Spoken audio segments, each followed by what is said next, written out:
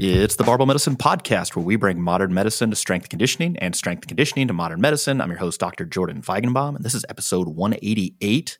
We are answering your questions from the internet. Earlier, I posted a question on my Instagram. It's Jordan_Barbell Medicine. I asked for question submissions so that Dr. Baraki and I could answer your questions. So I am joined by the second most handsome doctor in North America, Dr. Austin Baraki. What's going on, man? Hey, man. Just been doctoring, living life, working in the hospital, but made some time for this today. doing doctor stuff. Yeah. Love it. Happy you could join us. Before we hop into this, I don't want to spend too much time on announcements just because we do have a lot of questions, and I want to get to all your questions. I'm a kind host like that. But we do have a new seminar scheduled. It is in May of 2023. It is in Brooklyn, New York, at one of our favorite locations, CrossFit South Brooklyn. We're going to be heading there. And then again, we do have another live in-person seminar, 2-day seminar in LA this November. We're currently trying to work out the rest of our schedule, but those are our two upcoming seminar dates. So if you want to come hang out with us in person, learn the barbell medicine way, do some training, do some lifting, get some coaching, come to one of our seminars. We've got that linked in the description below. Also, a new newsletter is about to go out for August 2022. So if you're not subscribed to our newsletter list, what you can do is go over to our website, barbellmedicine.com, and there'll be a pop-up. It'll just be like, hey, do you want to get the latest nuance in health and fitness to your inbox every month? And you can sign up. Now, I know what a lot of people are thinking. They're like, your newsletter list is probably just advertising. It's really not. Like, I think we're doing it wrong. If you were like a marketer or advertiser and you're listening to this, you're like, these guys are just hammering their newsletter list. We don't do that. We literally publish original content in there on a monthly basis. And so if you're just looking for more barbell medicine content and update on any of our seminars or what's coming out, what's coming down the pike, you should sign up for our newsletter list. It's a good one. And then, last but certainly not least, I do want to plug our free app and our new apparel. So we have new apparel over the website. If you want to support barbell medicine, rep some fresh clothing in the gym while you're setting PRs. Also, this may just be like a matchmaker or even friendship maker sort of thing. I get DMs all the time where people are like, I saw a person in a barbell medicine shirt, and then I went up to them and you said nuance, and then we became best friends. I mean, that is a made up story, but that type of story has happened on a number of occasions. And so, that's one way to identify like-minded individuals, just wear barbell medicine. There's actually a funny story pertaining to New York. A person who's been a longtime barbell medicine acolyte was trying to do a drop-in at this gym. She recently moved, and I guess she mentioned barbell medicine, and apparently they're big fans at the gym, which is, one, a good thing, and then two, surprising, because I don't know. How do they come across our stuff? But yeah, apparently they don't do drop-ins, but they let her train because she was a barbell medicine fan. Oh, so magic words. Yeah, nice. You could have a magic T-shirt. You won't even have to say it. So, yep. And last but not least, our app is available for free in the Apple App Store.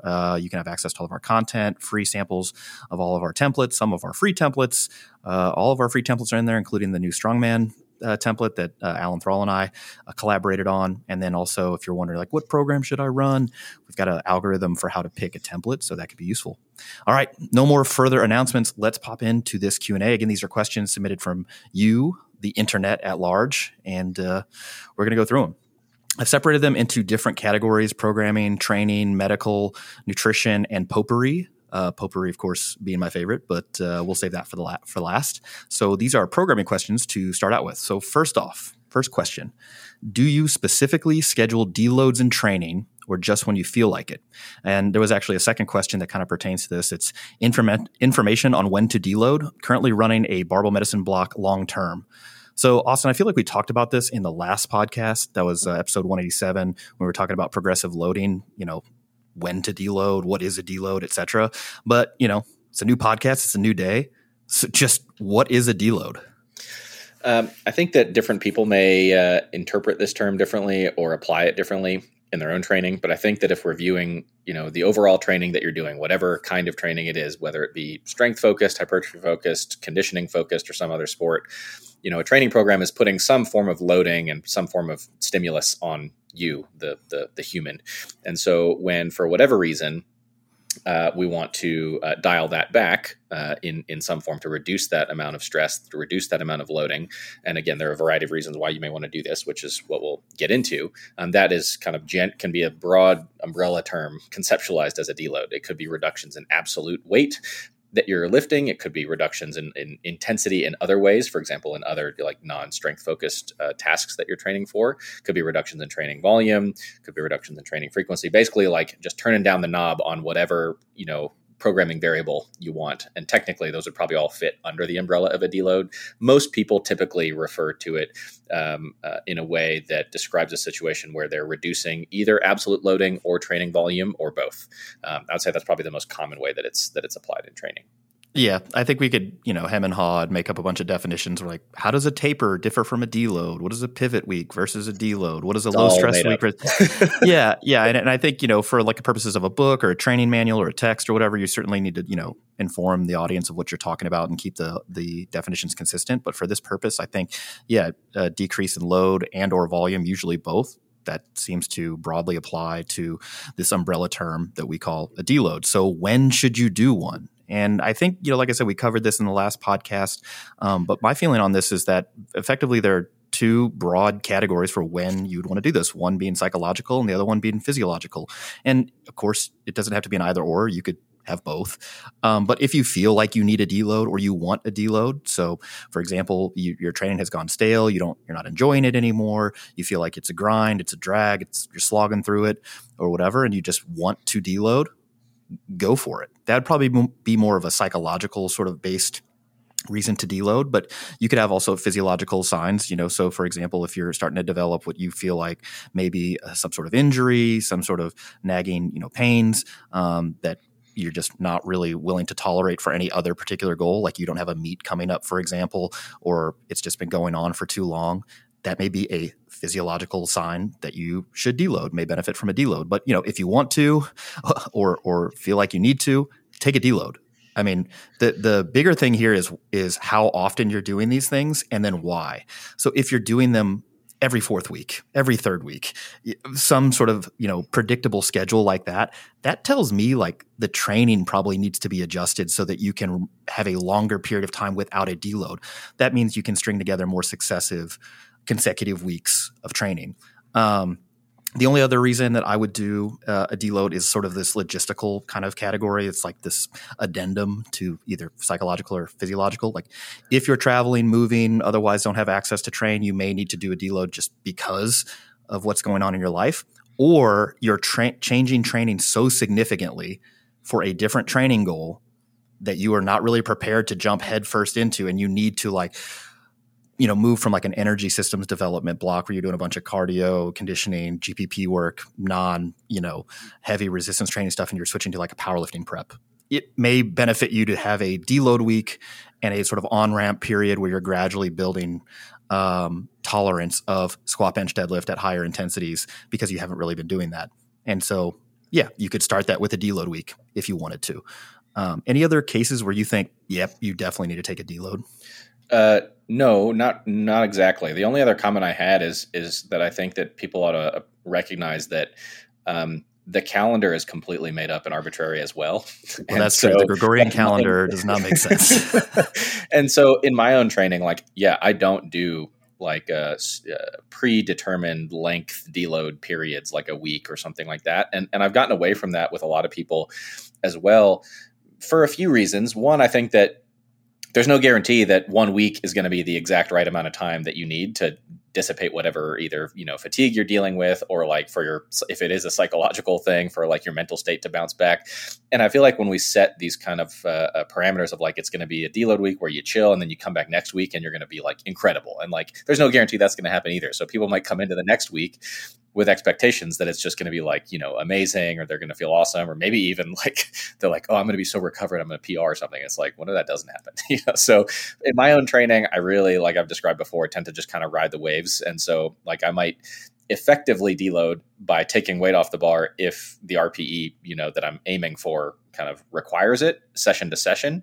And so that might mean that, hey, like maybe Monday, Tuesday, I'm having like a couple down days and I need to pull back a little bit because I'm just not as strong that day, or maybe I'm mentally fried or whatever the case is. But I'm not saying, I'm just going to like write off the whole week. It's going to be deload week, because who knows, maybe by Thursday, Friday, I'm going to be feeling awesome and be back on top again. So that's kind of how I do it in my own training, is just kind of ride the ups and downs without like dedicated start to finish like deloads, as in particular a week. Yeah. But you can do whatever you want with it. So yeah, it's already baked into your training where exactly. Yeah. Cool. All right. Question number 2.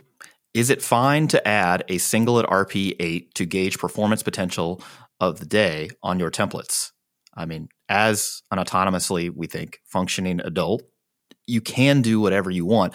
But this is like a Dr. Jeff Goldblum quote, I think, from Jurassic Park. He's like, you're always thinking about whether you could when you should be thinking about whether you should, or something to that effect. It's like, just because you can do something doesn't mean you should. And so basically what you're using the singlet 8, 1 repetition or RP8, is the sort of performance potential metric. And if you're doing similar type training to that, meaning you're doing other singles, higher intensity triples, sets of 4 or 5, things that are like relatively closely related, a singlet 8 is probably going to be fairly predictive as far as accuracy and precision goes. But if you're like using a singlet 8 to gauge what you should load on the bar for a set of 10, I don't think that correlates that well. So it really just depends on what you're trying to do for the day. And then also as a secondary concern, like what type of lifter are you? Because a lot of people with the singlet 8, it really just turns into a singlet 10, like just max out and then see what happens. And if that's you, I think that person could probably use more time spent training away from singles and just use singles when you do have a meet or a test, or you're really trying to push that. And you kind of reserve that ace in the hole to practice your singles, just because you tend to overshoot and maybe it's not on balance beneficial to you. But I don't think you need to add a singlet 8 if there's already a top set in place. So for example, most of our templates have a top set of 3 or 4 or 5, or in some other cases 8 or 10. Well, just use sets of 5 or 8 or 10 or whatever the prescription is all the way up. And that'll kind of tell you during warmups, like, my performance potential is about average compared to what it's been the last few weeks, or it's above average, or it's below average. And that's granular enough to pick the weight. I don't think you have to do a single unless, again, you're doing triples or 5s and you really want to do a single, in which case, I guess you can, but should you, Yeah. And I think the only other caveat I would add is that this is something that assumes that you care about your 1 rep performance on that particular exercise, right? So like, I'm not going to do a singlet 8 on a curl before my main work on curls. Sure. So if you're training towards, presumably like, our assumption here is that you probably care about your SBD performance for, singles. And so that would be, if you were to incorporate something like this, I would only put it on those lifts. And then, yes, I agree. It would only be in a training phase where the, quote unquote back off work from that, or the main, rep or volume work for the day is typically in lower rep ranges, because calculating, yeah, you're right, like a 10 at 8 off of a 1 at 8 is not going to be very good. I know that like me and you, for example, would have very different performances, if we were to calculate our set of 10 off of a given single, just because of our, the way we're wired up, as they say. Yeah. Think about doing this for like conditioning. Let's say you had to go do you were going to do the assault bike or the air bike for, a 20-minute time trial. And in order to gauge your target pace or whatever, you did like a wattage test for 10 seconds. It's like, that's probably not going to correlate very well to predict the pace you should use for 20 minutes. But a 5-minute piece might, if you need that to like give you the constraints to work within for pacing. But I think, for both of us, if we're not doing singles or triples or whatever for the day, then we can pretty much ballpark it by our warm-up sets on the way up. If you got to work up to a heavy set of 5, you kind of can feel it by doing sets of 5 on the way up, And it's also never an isolated thing, because we have the context of our recent training as well. Mm-hmm. To like the recent training gives us like general goalposts, and then on the day of, each warm-up set narrows those goalposts a little bit more to where we ultimately end up. Yeah, layered on top of lots and lots of training history, which, some people, on the one hand, it can be a benefit, like if you're just drawing upon all that experience to pick the correct load, but it also can be a hindrance because you're like, well, I previously have done this. Yeah, like you just have to care less. Well, so yesterday I did a SBD day, so safety squat bar squat for a set of 6 at 9, and then back offs much lighter than that. Feet up bench for a set of 6 at 9, and then lighter back offs, and then deficit pulls 6 at 9, and then lighter back offs. And I was like, I wonder what's a good set of 6 for these deficit pulls. And then I like went back through my Instagram, just kind of like revisit this, and I was like, well, one day I did 600 for 6, and I was like, not today. Yeah. not today. But I'm thinking, I'm like, all right, well, if that's my best performance that I've ever had, I should be somewhere probably within 10% of that, I would guess. Yeah. Okay. Next question. Question number 3. Would RPE based on bar speed loss rather than true failure be better for fatigue mitigation? My take on this is there's multiple points. One, we're not really trying to mitigate fatigue. We're trying to manage it. Like, we know and expect and on some level want fatigue to accrue. We just don't want fatigue out of proportion to the potential training stimulus and subsequent fitness adaptations that we can get to accrue. So we're really trying to manage it, not like block it. If we were trying to block it, what we would do is like do a really low volume program and then feed everybody a ton of NSAIDs and vitamin C post workout and be like, no fatigue. And it's like, yeah, but you might get less gains that way. Anyway, so you can use bar speed loss. But I would say that your subjective ability to like discern small changes in bar velocity loss, like 10% loss versus 12%, it's probably not quite as good of a scale to use compared to a reps in reserve scale. So 2 reps left in the tank, 3 reps left in the tank, or something like that. If you have a bar speed tracker, it'll tell you, it'll yell at you or beep at you or whatever, or play, a Big Papa quote, like, oh, just and tell you like, oh, you hit that mark. But I think it's difficult when you look at, what is the target bar velocity loss for a given set? You're looking somewhere in that 10 to 20% range, that's what the present data kind of says. And so can you discern between 10 and 15%, 10 and 20%? And I think most people probably not, unless there's like a big drop off and you're like, well, that was definitely greater than 20%. But it's like, you could have done that with a reps in reserve scale as well. So I don't know if it's better, but if you have the tool and you want to use it, go for it. And I'll say this before I let you hop in. We both have purchased bar velocity trackers, and neither of us use them. Correct. And it doesn't mean that they're not useful. It's just like, it's not adding any very important information for us. I could think of designing you a block, for example, where it's like, all right, you're going to work up to a set of 3 at 8, and then you're going to do back offs at 70% of your E1RM, and you're going to take each of those sets to 15% velocity loss. At that point, you need the velocity tracker to execute the programming. But is that better than taking all your sets to RP 6 or 7? I don't know. Yeah. And that's going to be like a combination of individual preference thing. And maybe that may be a good tool to like mitigate the kind of person who you were talking about earlier. The overshooter, for example, might be a way to handle that kind of scenario. So yeah, I think we've gravitated towards what we're comfortable with, but it's not necessarily the right way or the way that everybody, ought to do this. I think just the main point that I would add to, respond to the original question is, as far as like routine general strength training, I know that there are going to be a lot of people who say, training should be super, needs to be really hard to be effective. We've hammered on this topic a lot before. And I honestly think that like people can go through an entire training career and not go to true failure and be fine. And like do just okay. Do great. So I don't know that true failure needs to even really be in the conversation. Some people are going to argue that you'll never know what failure is unless you hit it. And I'm like, okay, I mean, maybe that's true, but how much am I losing by not going that far? What are the trade-offs, be it in terms of like acute, like, fatigue and stimulus trade-offs versus like injury risk versus a bunch of other things. And I'm just unconvinced that the value that adds is, super worthwhile. I look back over the sets that I've done over my training career and like taking a failure, I'm like, how much further behind where I am now would I be if I cut those sets like a rep or 2 or 3 short? And it's the idea that I would be substantially further behind than where I am now is kind of laughable to me. But anyway, it probably washes out. Yeah. Yes. Cool. All right. Next question. How do you objectively measure recovery or fatigue accumulation?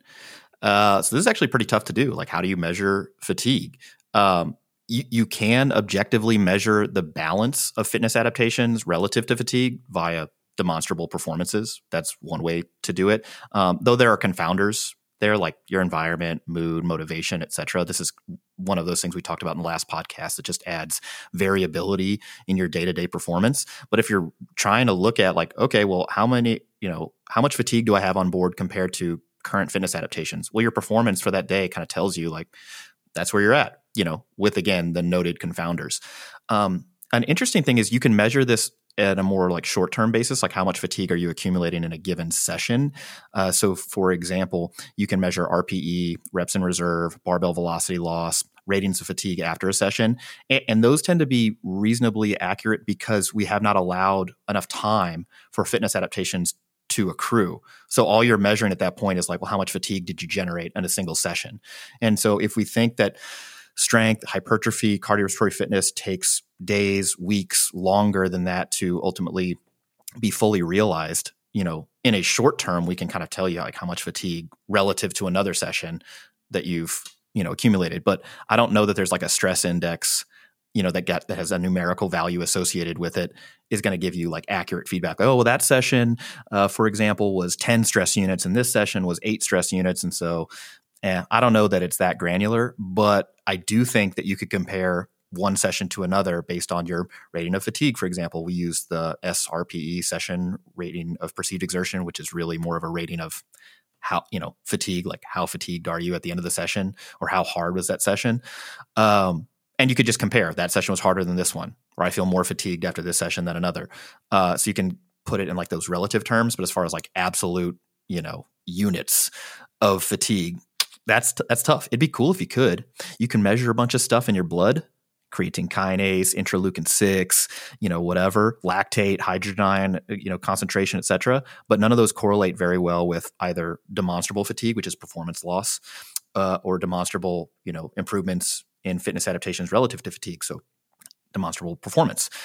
So yeah, I think you can do it relative to one session to another, but not, in a broader landscape, I think.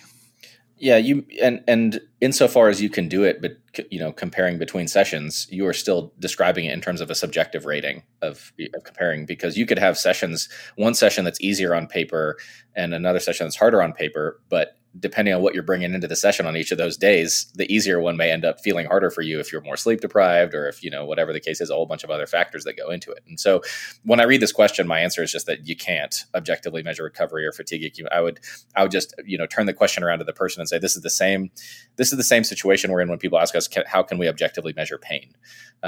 Like we can't, outside of the rating that the person tells us, or like what the person tells us. You mean to tell me that the visual analog scale is not objective?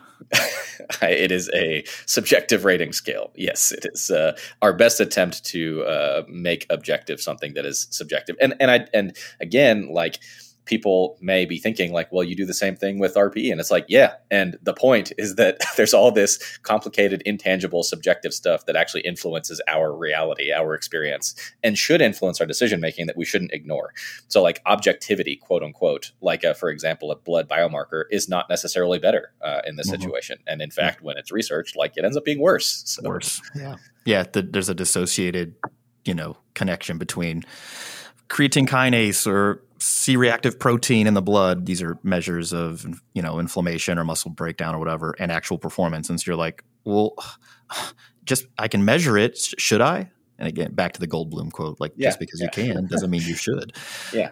Things are fuzzy. You have to accept it. Yeah. I wish I would have watched Jurassic Park more recently to get that quote perfectly accurate, because I feel like when he delivered it, it was like, boom, Oscar. All right. Moving on from programming to training. Okay. What are the benefits of knee sleeves for lifting? Is there any utility to using knee sleeves if no pain exists? Well, I'd just like to say we live in this capitalistic society in the United States, and, the benefit of knee sleeves is probably more to the maker of the knee sleeves than anybody else. But I know there's some data on people with osteoarthritis of the knee using a neoprene knee sleeve and having less pain, and therefore being able to participate in more activities and exercise and stuff like that. So, but that's, when pain exists, presumably. And that's pretty tough to like sham control, that kind of thing. So there's going to be placebo type non-specific effects of that, right? Yeah, I think what you'd have to do is you'd have to have like one person with a knee sleeve that provides X amount of pressure as measured by some sort of pressure gauge, some sort of compression at a particular level versus no compression, but still a sleeve. And then be like, actually, it's just the thing on your leg that it's there. Right. I don't know. Yeah, we don't think that knee sleeves provide any sort of mechanical like energy storage like a knee wrap, although I think people who are using those new Inzer knee sleeves may disagree. There's probably some non-zero amount for very tight ones, I would guess. But yeah, have you seen people walking around in these Inzer knee sleeves? No, I've not. They are waddling around like they're wearing knee wraps. It's like a return to equipped lifting all over again. It's like, oh, what knee wrap are you using? How long and how many times around your leg did you go? These people used to post, if you were a raw powerlifter or just like powerlifting curious and haven't been in the game for a minute, it used to be where people would post like a squat video and they'd say, oh, loose 2.5 meter knee wraps, 5 revolutions or whatever. Here's what I squatted. The idea being like, oh, well, if I use a longer knee wrap with more revolutions, then it's going to be tighter, provide more assistance. I'm going to squat more. People don't do that anymore, but we're kind of returning to that with these new knee sleeves. Like, oh, these are 9 millimeter thick, double ply, quadruple stitched, Kevlar infused, whatever. Hey, call it a new PR. Yeah, exactly. You just got to change it. Yeah, you move the goalposts. So I don't know. I mean, you and I have both squatted our heaviest weights with knee sleeves on. Is there a non-zero amount of mechanical energy storage there? Maybe. I don't think so, but maybe. I just think that the elastic dynamics and all that stuff, which is way above my pay grade, is probably not significant, but it does make me feel better. And I don't know if it's just the placebo compression on my knee joint, just because I like to be stylish or because I'm self-conscious of the way my knees look. I don't know. But I will tell you that the heaviest squats done for me, for you, for most individuals competing in powerlifting are done with knee sleeves. And I think, can you separate the mind and the body? Like I don't think so in this case. So that said, you can live a full and complete life without knee sleeves. Yeah, I think, they're comfy, and that's about as far as I'm willing to go. But if I have like a client who doesn't have them and they're like, hey, like what's most important for me to get? Should I get these things? That doesn't even show up on the radar of things that I recommend that they get. It's only if they bring it up because they're very powerlifting curious or whatever the case is, or if they think that it may help them train again more sustainably, if they have, knee symptoms and this is like the most benign placebo type intervention that they're willing to engage in, then that's fine. But yeah, I am skeptical that they do much. Outside of, again, extremes of tightness and thickness, which is, again, as you have described with these perhaps Inzer ones, maybe simulating more of a wrap type scenario. Yeah.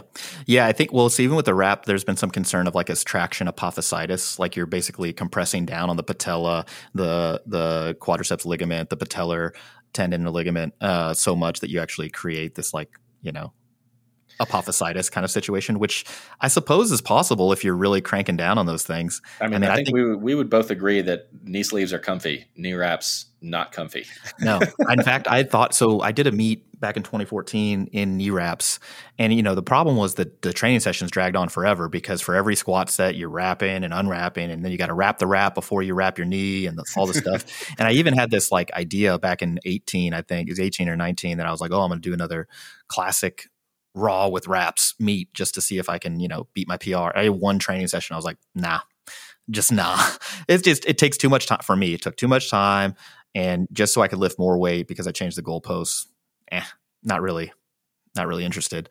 Put the knee sleeve on if you want or don't. Like I just don't care. And we got no sponsors on this podcast right now. So whatever brand you like, go for it.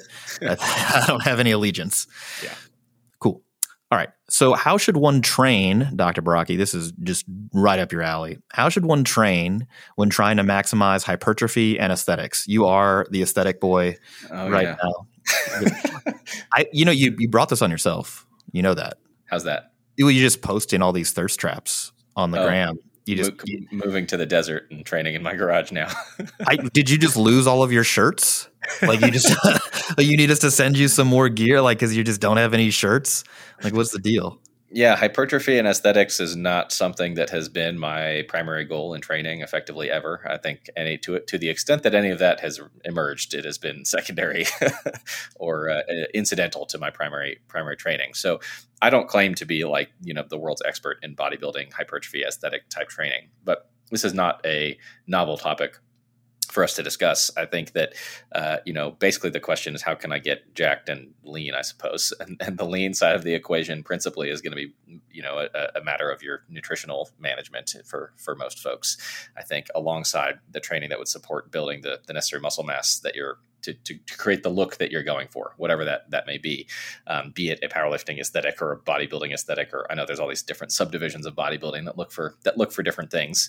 And so ultimately, similar to our conversations around powerlifting type training or strength type training, we're aiming to deliver the type of stimulus that gives us the biggest bang for our buck. And what that means is delivering the best kind of stimuli for muscular hypertrophy that give us the best trade-off with fatigue, because then we can we can gradually over time increase the amount we're doing, and that will help us to, over the very, very, very long term, build as much muscle as we physiologically can carry.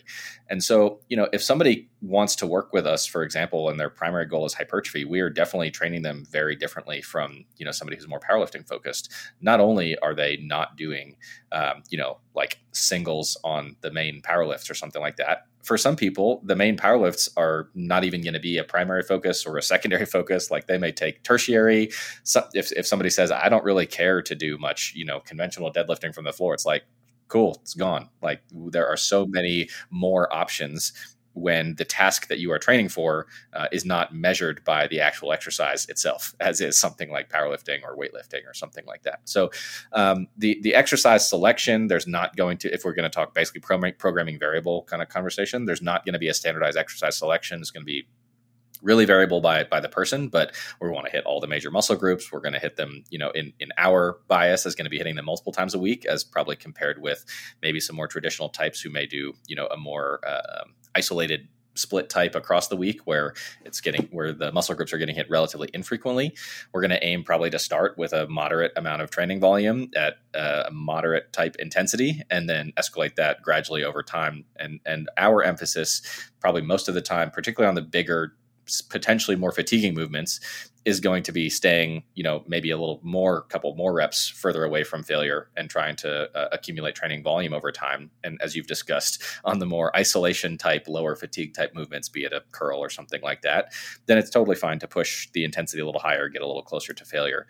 And then, alongside all that, the nutrition side of things, I think, is probably less different compared to what our recommendations would be for general health, for strength development in terms of protein intake and the other energy composition, be it like carbohydrate, fat intake, but you're just going to have to be more strict and tight with the actual amount of calories if you want to achieve a certain level of leanness, which again, not something that I care to do personally, but I can recognize and appreciate that may be other people's goals as well, for sure. Yeah, I think the biggest difference between like a strength-focused approach and hypertrophy-focused approach is going to be the balance of, compound to isolation type exercises, and specifically like how much of your training is dedicated to SBD or squat, bench, deadlift, and press, for example. Just whatever you're trying to get strong in. It could be anything. Yeah, exactly. So like for hypertrophy, there are no movements that are written in stone, but yeah, I agree. Training all the major muscle groups at an intensity that gets you somewhere near failure for a rep scheme that's been predetermined. And as the movement becomes more and more of like an isolation type movement, get closer and closer to failure. And then it's something that you said that I think people are going to underappreciate is when you're starting with a moderate amount of volume. When people are like, oh, I'm going to do a bodybuilding program now. Most bodybuilding programs that are available, especially ones written in magazines or written by, people who are much further along in their training career, and you don't coach people, across the spectrum of, training history, they're going to be at volume levels that are too high for the individual to thrive in. And so a person may be able to do the program, complete all the training, and they're like, well, I didn't get that much bigger. It's like, it's just too much. Effectively, you were, squandering all of your resources just to keep your head above water so you could like live and like make it to the next session. But you don't have enough extra resources on board to grow. And some people will say, well, you just got to eat more. It's like, well, that's not going to pull. You don't have enough training tolerance at that time to sort of thrive in that amount of training volume. So yeah, it's going to start probably lower than people think. They're like, why am I not doing like 8 sets of leg press and 10 sets of, leg extension? Is like, well, we might get there eventually, but if you start there, I'm almost surely burying you in a fatigue pit of despair. And then what do we do? So yeah, I think that's something that people should take away from this. And then, yeah, the nutrition side, I think you covered adequately. And so it just depends on what you're trying to look like aesthetic wise. And if you're not trying to like look a particular way, that's fine too. Like we just want more people to be active and meet and exceed the physical activity guidelines. If being jacked is your thing, that's what you want. Cool. We have some resources for you.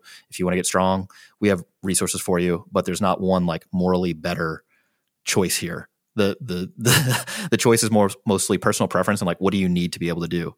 And if there's no real like recreational pursuit of competitiveness that you're searching for, like, I don't know that I'd make any compromises, and be like, you have to squat, bench, deadlift every week, or you have to do singles, or you shouldn't do isolation lifts. Like, do it all, in an intelligently programmed way. Cool. Next question. Could training volume be managed kind of the same way as load, i.e. doing more on good days and less on bad days? ? What do you think about this one, Baraki? Yeah, so I think this is just asking, can you auto-regulate training volume? And I think you totally can. That's completely a viable training strategy. I think that there are definitely ways to do it. There are ways that some of our templates even incorporate some of that. I think that you have to be careful, though. There have to be some kind of goalposts or parameters or something like that in place for this to be really feasible, because a potential concern could be like, I've had days where I feel really good and I'm on my back off sets, for example, and I'm like, I could literally do sets of this all day. Forever, ad infinitum. and obviously that is not a smart idea, because then likely the subsequent sessions that week are going to end up being bad days, whether I want them to be or not. And I'd have to pull way, way, way back. And then you kind of risk running into a situation where you're yo-yoing a little bit. Like you wreck yourself on days that are good by going to, doing too much and vice versa. And that's not unlike what can happen with inappropriate absolute loading on the bar. That can happen there as well.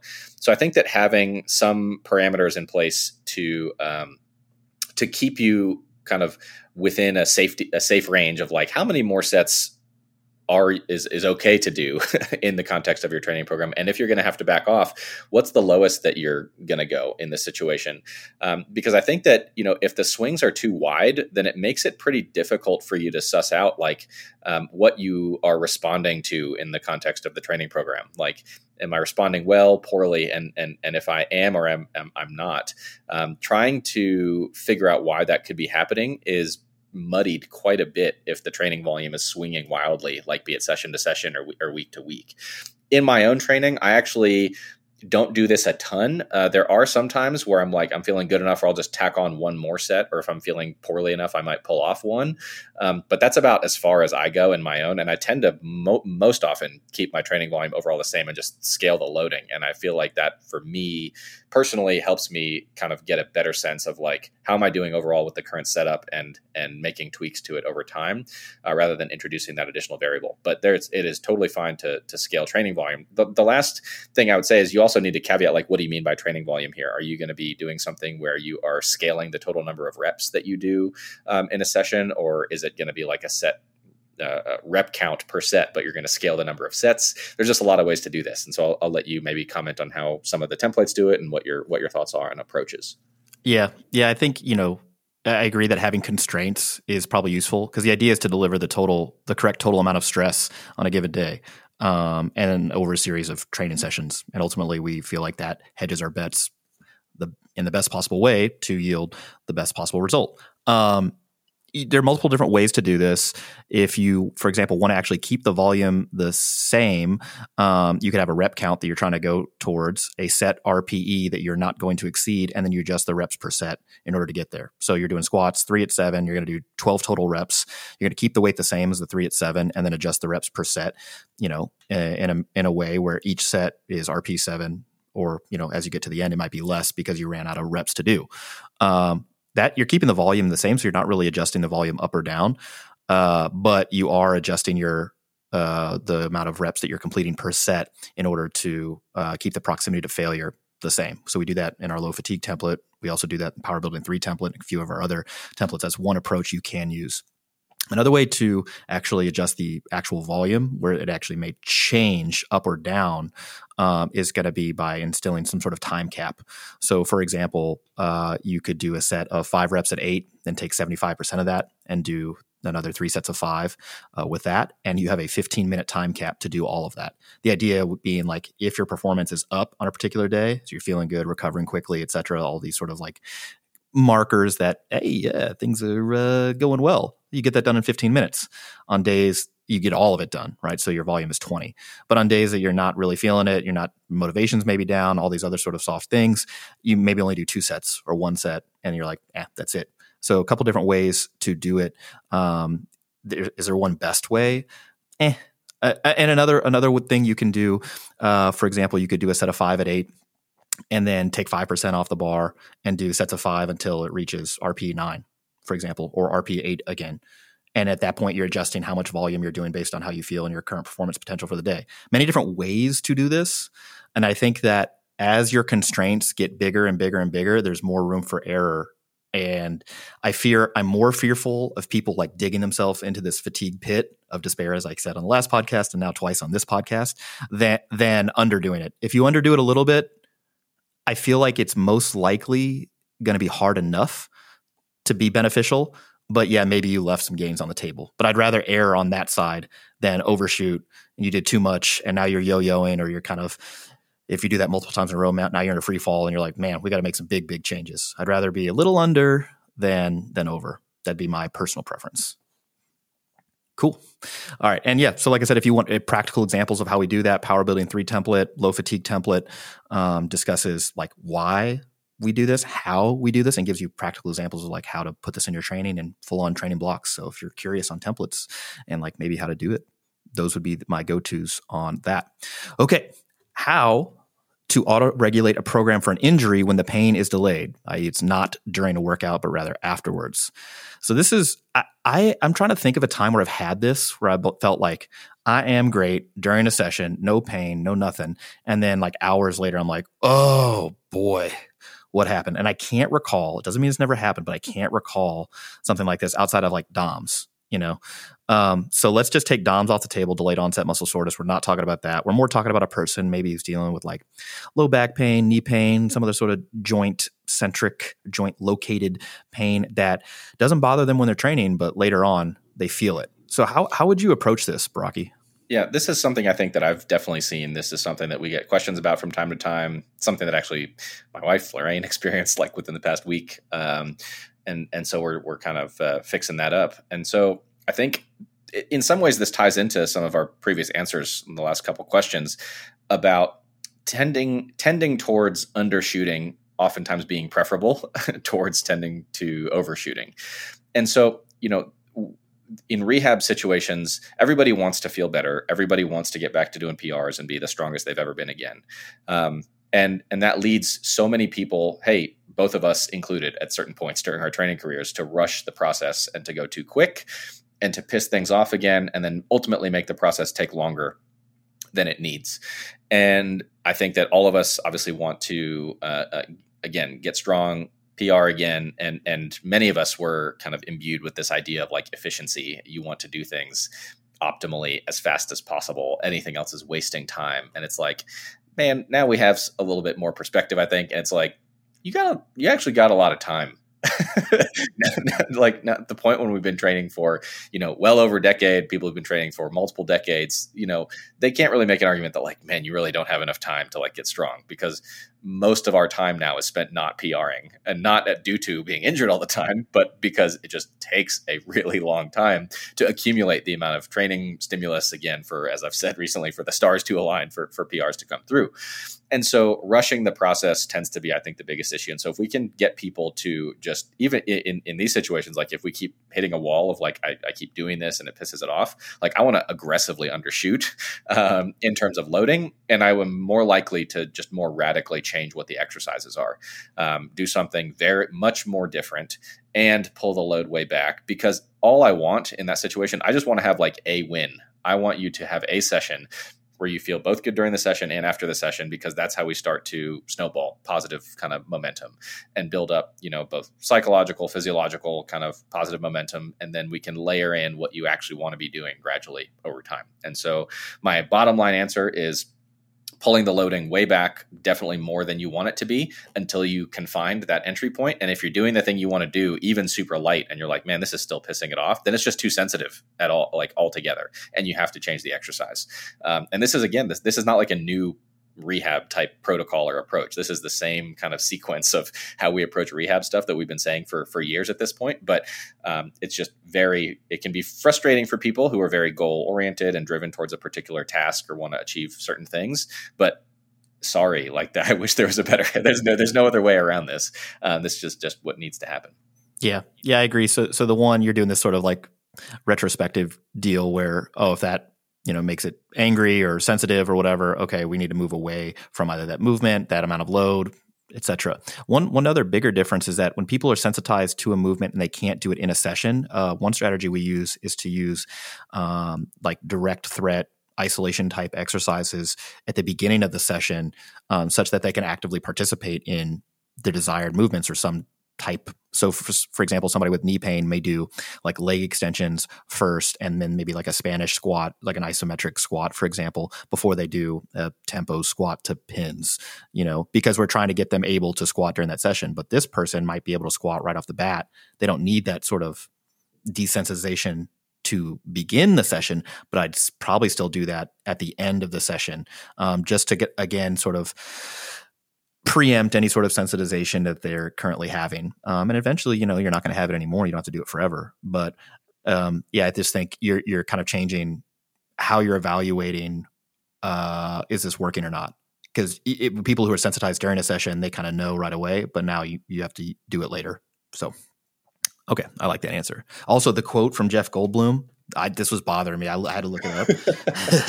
It was, but your scientists were so preoccupied with whether or not they could that they didn't stop to think if they should. And I think relatable. Okay. All right, Baraki, topical question. Why are heavy squats and deadlifts so dangerous? This guy had 5 O's on the so, and so I think that was the appropriate duration of the so. Why are heavy squats and deadlifts so dangerous? What's your take on that? Oh boy, I think for those who have not been paying attention, this has been something that's getting argued about a lot on the internet for the past couple weeks. It is not an argument that I personally have participated in. I have witnessed it from afar. You've participated in it a bit. Other people have participated in it a lot more. And there are, I guess, unsurprisingly strong opinions about this, despite not having the amount, quality, or strength of evidence to support very, very strong opinions. And I think that, these strong opinions seem to be present all over the map in terms of the positions that people are taking on this. Like, there's no injury risk whatsoever to doing these things, all the way to like they're mangling people's bodies was a quote that has been said about these things. And so it's a bit frustrating, and it's something that I think was timely that I was reading that book, How Minds Change, just to witness all the human brains doing what they tend to do in this argument, and also helpful to not dive in necessarily. But the topic of injury and pain in the context of resistance training and more powerlifting focused training is something we've been talking about for a super long time. And this is something that could have, and maybe will have, a podcast of its own, because it's been a while since we've talked about this topic. And I imagine we've accumulated some listeners since the last time we tackled some more in-depth pain-related stuff. But even just the topic of what an injury is a very complex, actually philosophical topic, and some may roll their eyes at that assertion, but really it is, in the sense that different people will experience these things radically differently. Again, even if like the same stimulus is being delivered, even if the same thing is happening at the level of their tissues, things like that. So it's really difficult to study this. Being that's one of the issues that arises, is it's quite difficult to study this, because defining what an injury is Also oftentimes hinges on pain. It hinges on things like time loss, which you've talked about before, taking time away from training, having to modify training, skipping competition. There's all sorts of different criteria or variables that you can tie into this. And so it's very difficult to study. And that leads us to have research that is not of, the same level of quality that we would like to have to hold really strong opinions. And nonetheless, people are holding really, really strong opinions on this. I don't know that I have a super strong, I actually know that I do not have a super strong opinion on this. Our bias, I think in general, is that humans can adapt to a ton of different things. And there's nothing about the actual movement of squatting or deadlifting that is itself inherently dangerous or injurious compared to almost any other movement that humans can do. And there are other sports and tasks that people put themselves into much wackier positions, put themselves under, substantial mechanical loads and things like that. And people don't seem to freak out about many of those nearly as much as they do about this particular sport. Maybe there's something about the visual aspect of it, like when my eyes are popping out of my skull and stuff like that. And we get all these responses of people saying, that obviously can't be healthy and things like that. But, is there some, is it likely that there's some relationship between the total amount of loading that somebody, applies to themselves and their risk of injury? Yeah, I think that's probably likely. But still, it's complicated. Yeah, I mean, this can't be the hot take, right? That like loading an area may increase risk of having physical symptoms in that area compared to not loading it at all. Like that can't be the hot take, because like, of course that's likely to be true, but I think the problem I have here is asserting that squats and deadlifts, just as a general like movement pattern, that those are uniquely, dangerous, increased risk of injury compared to other maybe more fixed movement patterns. So like compared to like a leg press and like mechanized hip hinge sort of pattern, and that if you load these things relatively heavy, which is going to be unique for each individual, so up to like 2 reps in reserve for a set of 5 or 3, that's a uniquely dangerous like loading protocol compared to a set of 10 at RP8 or 2 reps in reserve, which is going to be lighter, but you're still maintaining the same proximity to failure. I think these are fine questions to ask, but at what cost, right? Like, is there this thing like where powerlifting, like the rise of powerlifting in recent years to a whopping 30,000, members in the USAPL or something like that, has uniquely like romanticized powerlifting training, and that's causing a rash of injuries due to increased participation in these resistance training practices? I'm like, no, dude, like virtually nobody is meeting the physical activity guideline minimums, both resistance training and conditioning. More people do conditioning than do resistance training. And then those who do resistance training tend to miss the mark, either due to reduced duration, not exercising all the major muscle groups, things of that nature. And so it's like, okay, these are fine questions to ask, but we should probably be careful like how we ask them, and then like to what degree of certainty we hold about what the actual risk is. And so, yeah, I agree. It's difficult to define what an injury is. You talked about time loss. So like if you have to miss a game or practice or whatever, that'd be one way to define injury in the literature. Another one's physical symptoms. Like if you have any physical symptoms that you report, so some knee discomfort, low back pain, shoulder discomfort or whatever, or if you saw a doctor, or if you're taking an analgesic, some sort of like pain medication, even if you do that prophylactically, like those all count as injuries. And so if anything, the way I view the injury literature is that if anything, the rates in there are probably maybe more over-reporting than under-reporting. It obviously depends on the cohort, right? Maybe in like collegiate sports where if you have an injury, you can't play, maybe it's under, but like in the general public, it may be higher because you're like, hey, have you ever had shoulder pain? They're like, yeah. I mean, right? The most interesting study on this, and this is not in resistance training, but this is in conditioning. There was a year-long study. They took 200 people, 100 of them remained insufficiently active, so relatively sedentary. They didn't do any exercise. The other 100 who were previously sedentary started an exercise program where they worked out 6 days a week doing, I think it was an hour of conditioning each time. And they looked at injury incidents between the two groups. So the people who weren't exercising at all and the people who were exercising, and it was the same. And it's like, wait, what? Yeah, dude, there's an injury risk from not being physically active. And it's just like part of the human experience. Like, so there's some base level rate of injuries. There's also some risk of not training a particular movement pattern, right? Not becoming proficient in these things. And I think if you're really looking at risk reduction, like, I don't think that I'd focus on the actual movement itself, particularly with respect to like low velocity, very stationary exercises. I'd look more at the loading, you know. But even with that, people are like, oh yeah, so don't do things at high velocity. And I'm like, well, then why do competitive barbell sports like CrossFit and Olympic weightlifting not have different injury risks compared to powerlifting, which are also low, particularly when you compare them to other non-contact sports and contact sports? And so the only way you can like get to this, like, why are squats and deadlifts so dangerous, is just you either say all the data is trash. And I think you can make that argument. You could say, look, the definition of injury is tough. All these studies use different definitions of injury, and so it's not great. And so it's like this unicorn fallacy. It's like, yeah, well, the data isn't perfect, so we shouldn't use it. And so then you're doing like anecdote.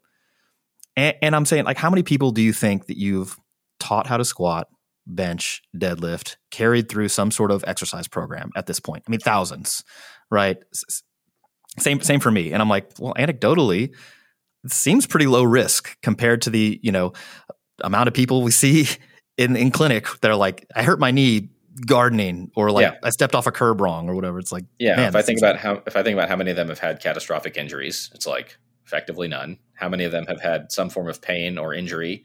Plenty. And I compare that to how many of them, what's that proportion compared to like the people that I see in my clinical practice, be it in outpatients or in inpatients, who have some form of an acute or a persistent pain related issue. And those are almost always people who do not train, particularly those that I see in the hospital.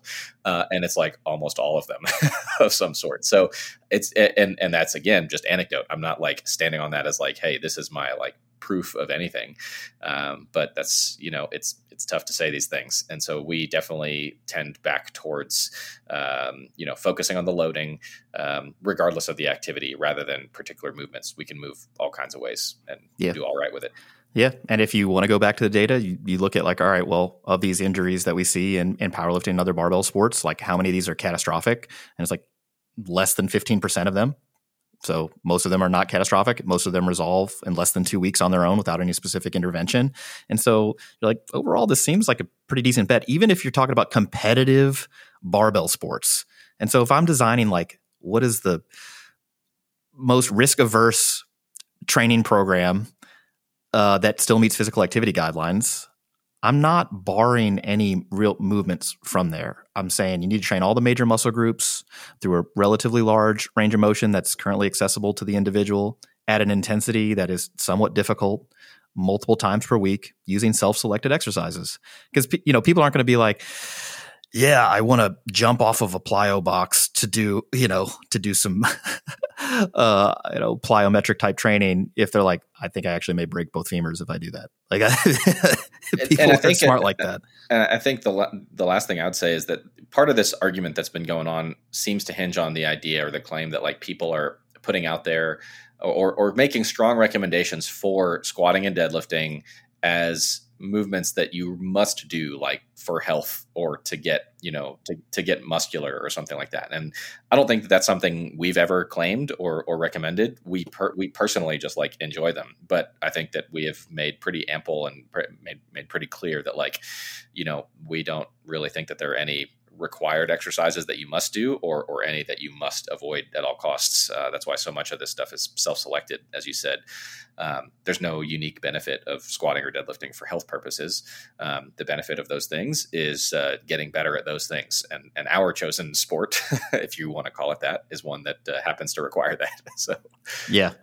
I do think that there's risk of not training certain movement patterns though, and then being exposed to them in your day-to-day life. So if you never do any sort of like squat pattern, whether that be a barbell squat, a goblet squat, leg press, which is a type of a squat-y movement, and you're asked to like do that in your daily life at some intensity that you've never seen before, otherwise unprepared for, well, that may increase your risk of injury in life.